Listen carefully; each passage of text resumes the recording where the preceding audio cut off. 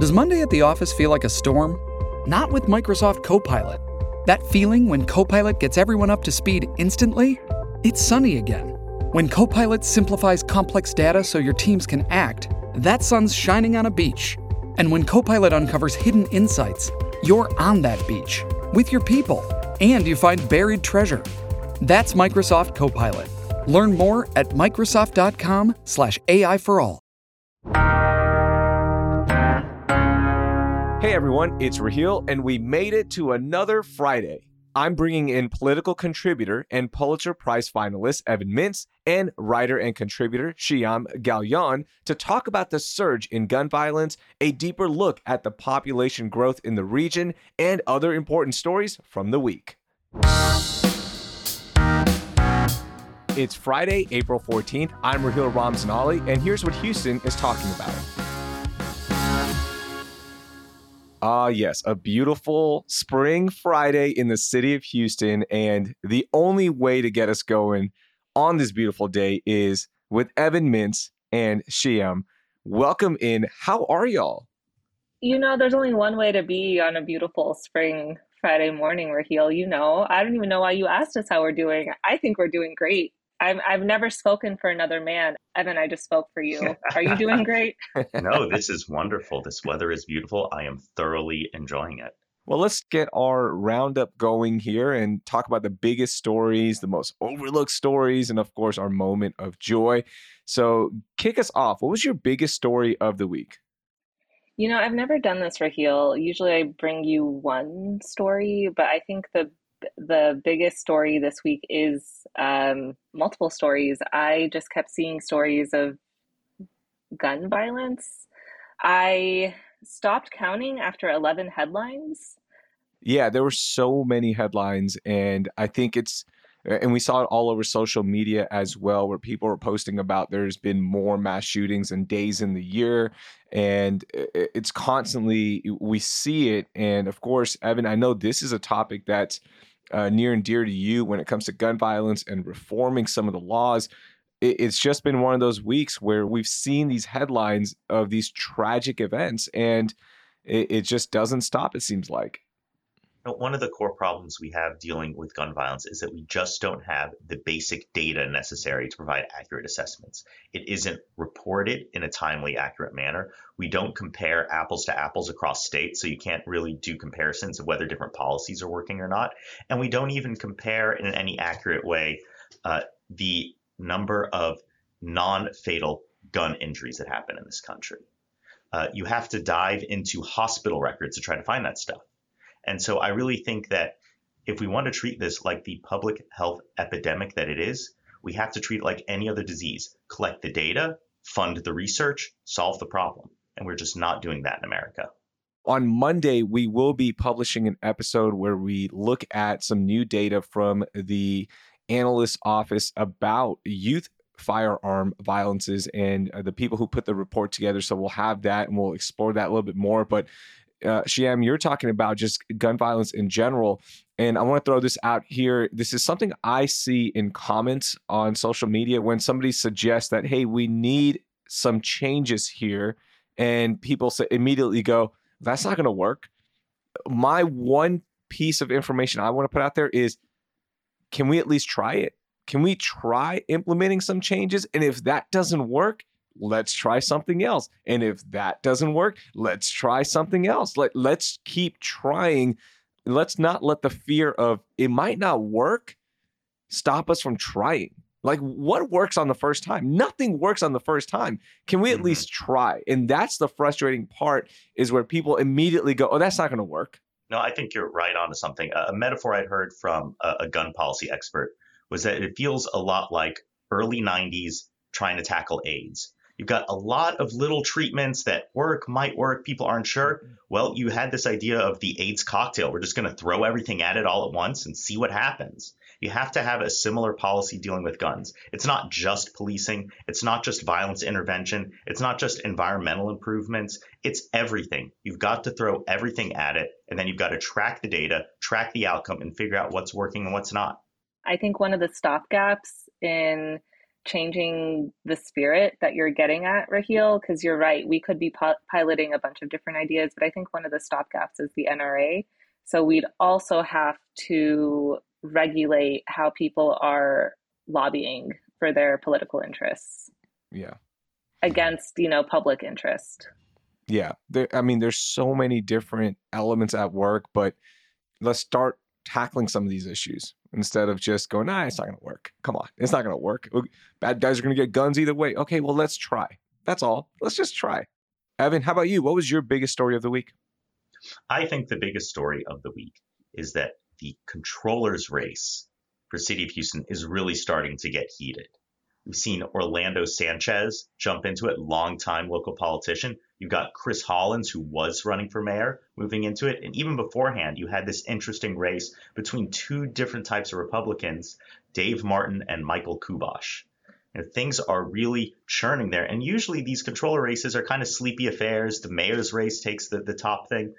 I don't think so. This is really starting to be fascinating to me, particularly Orlando Sanchez as this Harold Stassen always running character, except that he wins a lot of the time. He was an at-large city council member. He ran twice for mayor against Lee Brown and Bill White, lost twice but made it to the runoffs. He was county treasurer from 2006 until the Democratic sweep in 2018. Now, what does the county treasurer do? That's a good question, but he won it. And I keep thinking about this story my dad told me when Orlando Sanchez was running for mayor. It was like late summer, August, September, the election's in November. Here's a knock at the door. He sees Orlando Sanchez, these piercing blue eyes in a full suit out in the Houston heat, asking for his vote. Well, if you want it that bad, buddy, you must really want it. And so at the same time, you got Chris Hollins, who really was mayoral quality candidate, now running for controller. And the controller seat is a real stepping stone to City Hall. You saw Anise Parker do it. You saw Kathy Whitmire do it. I think these people are thinking long term. At the same time, the mayor's race is still getting heated. We had our first mayoral debate, or at least the first I've heard of. Now, Sheila Jackson Lee wasn't there. Senator Whitmire wasn't there. It was at the IBEW Hall. But it was fascinating to see these people still running at full speed, even while the top two candidates weren't there. And it was also interesting because Gilbert Garcia, former Metro chair, endorsed the Fair for Houston campaign for equitable, equal representation on the Houston-Galveston Area Council. I'll be honest, they need to do a better job of marketing those debates because I didn't even know it happened. It just went by. No, me either. I didn't know it happened until afterwards. I was thinking the same thing because I know me and my friends would have loved to grab some popcorn and sit in the audience and judge the heck out of these candidates. Mm-hmm. Yeah, it's all kicking up now with election seasons. I'm going to add my biggest story quickly. So we know for the last 2 years, demand for housing has gone up. It feels like there's been more traffic. It feels like there's just more people in the city. And guess what? New census data shows that Houston is the second fastest growing metro in the United States, right behind Dallas. And between July 2021 and July 2022, the 9-county Houston metro area, which includes the Woodlands, the Sugar Land area as well, added 125,000 residents to its population. And our region's population now stands at 7.34 million. So that explains why the demand for housing was so high. And we all felt it. We just felt like it was growing. The numbers actually back that up. Shipping can make or break a sale, so optimize how you ship your orders with ShipStation. They make it easy to automate and manage orders no matter how big your business grows. And they might even be able to help reduce shipping and warehouse costs. So optimize and keep up your momentum for growth with ShipStation. Sign up for your free 60-day trial now at ShipStation.com and use the code POD. That's ShipStation.com with the code POD. All right, let's talk about our most overlooked story of the week. Shiam, what do you got? They're turning a landfill in the Sunnyside neighborhood in Houston into a solar farm. And part of this development includes job training for the local community. They know that jobs are going to be created and they want the jobs to be rooted in the local community. And I thought that was so freaking smart and forward thinking. And the people behind this effort are like longtime community folks who have been working in the Sunnyside neighborhood. And I was like, this is the kind of energy stories I want to see out of Houston, especially since Evan is always tweeting like ominous oil and gas tweets, like, oh, bad news for Houston. Like, oh, and I'm just like, we need more solar farms. No, I think you're spot on to something, particularly as I just saw some stats this week that Texas has eclipsed California when it comes to solar production. Whoa. I wish our state leaders loved this too. It used to be that Texas was all of the above, and now a lot of our state leaders say, well, actually, we don't like these renewables. We're worried about them. We think they're problems. Just take it. It's great, particularly to see solar going up in places where you probably can't do anything else. If you have an old garbage dump, it's got chemicals in the soil. You probably don't want homes there. You're worried about carcinogens. Like, well, what can we put there? We can put solar panels. That's really good to see. And, kudos to us. We are embracing it. Evan, what was your most overlooked story? So my most overlooked story is beneath the headlines about the region's population growth. Yes, Houston grew by about 125,000 people, but it was the Houston multi-county region. The city itself is basically flat. And I think we need to pay attention to that. And even more shocking is that while Harris County grew, which is good news, it grew because of international in-migration and people having new babies. Domestic migration was actually negative. About 20,000 people moved out of the county. That is astounding. That we are having the same population flows that you see in places like New York City, Chicago, LA, regions that are shrinking, where you have a lot of domestic out-migration and you are relying on international movement to keep the cities where they are. So troubling signs in terms of people are moving out and heading to whether it be the suburbs, a different city. Why is that? Why do you think, Evan? That's a very good question, and I'm trying to figure it out. I think that a lot of it is that people see a more affordable housing, say in Montgomery County or Fort Bend County. I think that maybe people are just growing older. They're moving out of their apartments or smaller homes and into bigger homes.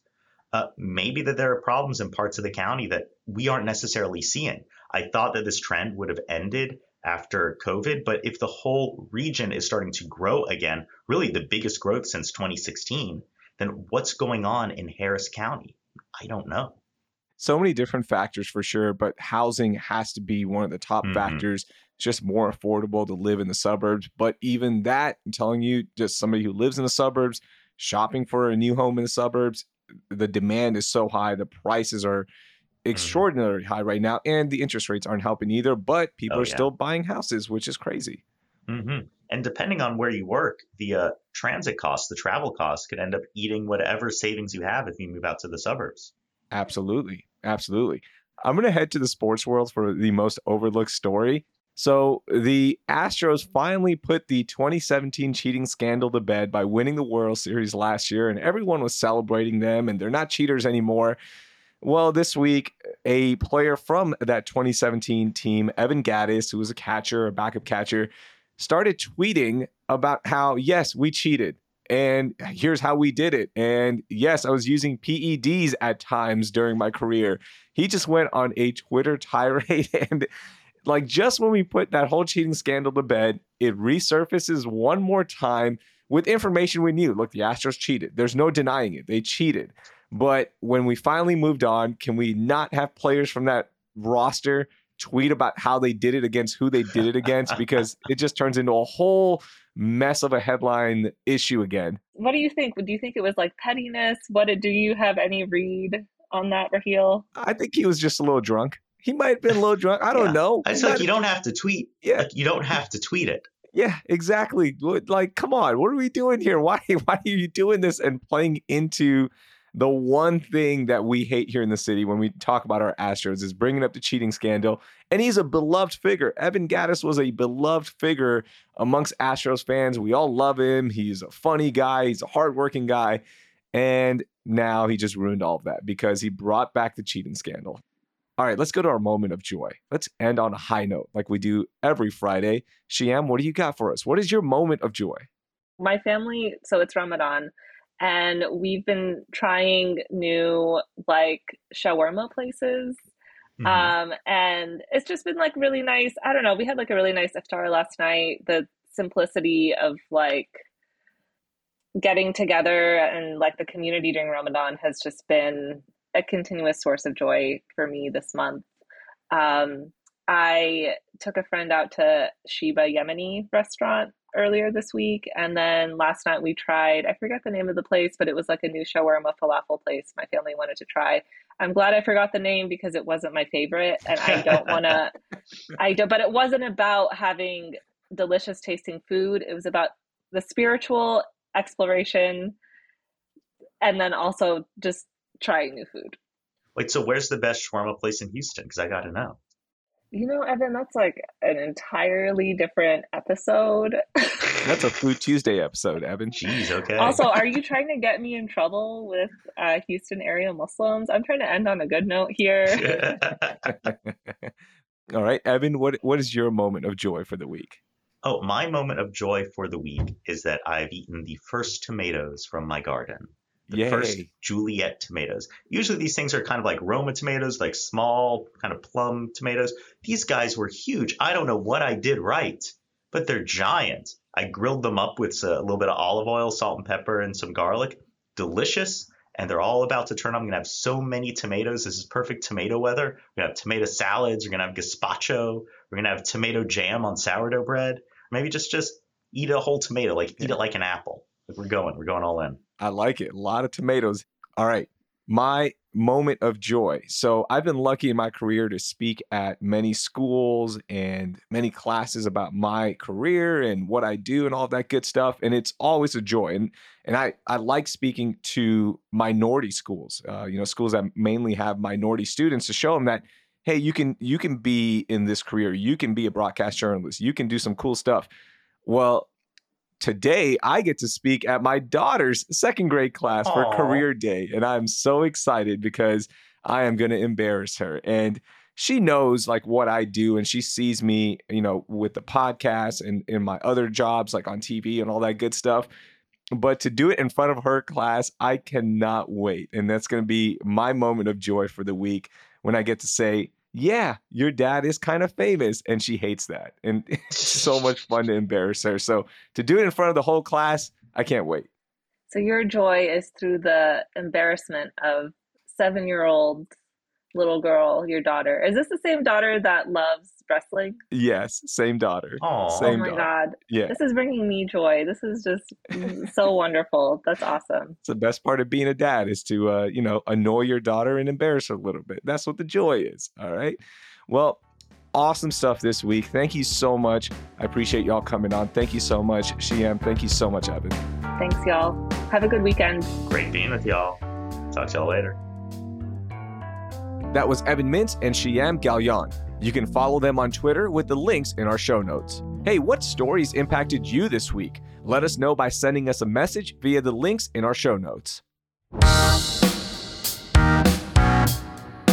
That's all for this week on CityCast Houston. Our lead producer is Dina Kespa. Our producer is Carleon Jones.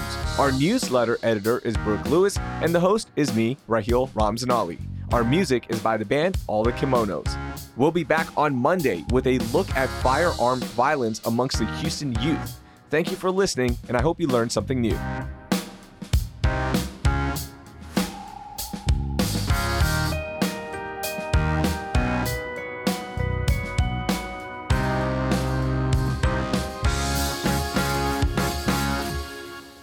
I don't want any surprises ruined. Like, if I'm excited for a movie and a trailer comes on, I leave the room or I close my eyes and cover my ears and just start yelling. So I don't even get sound spoilers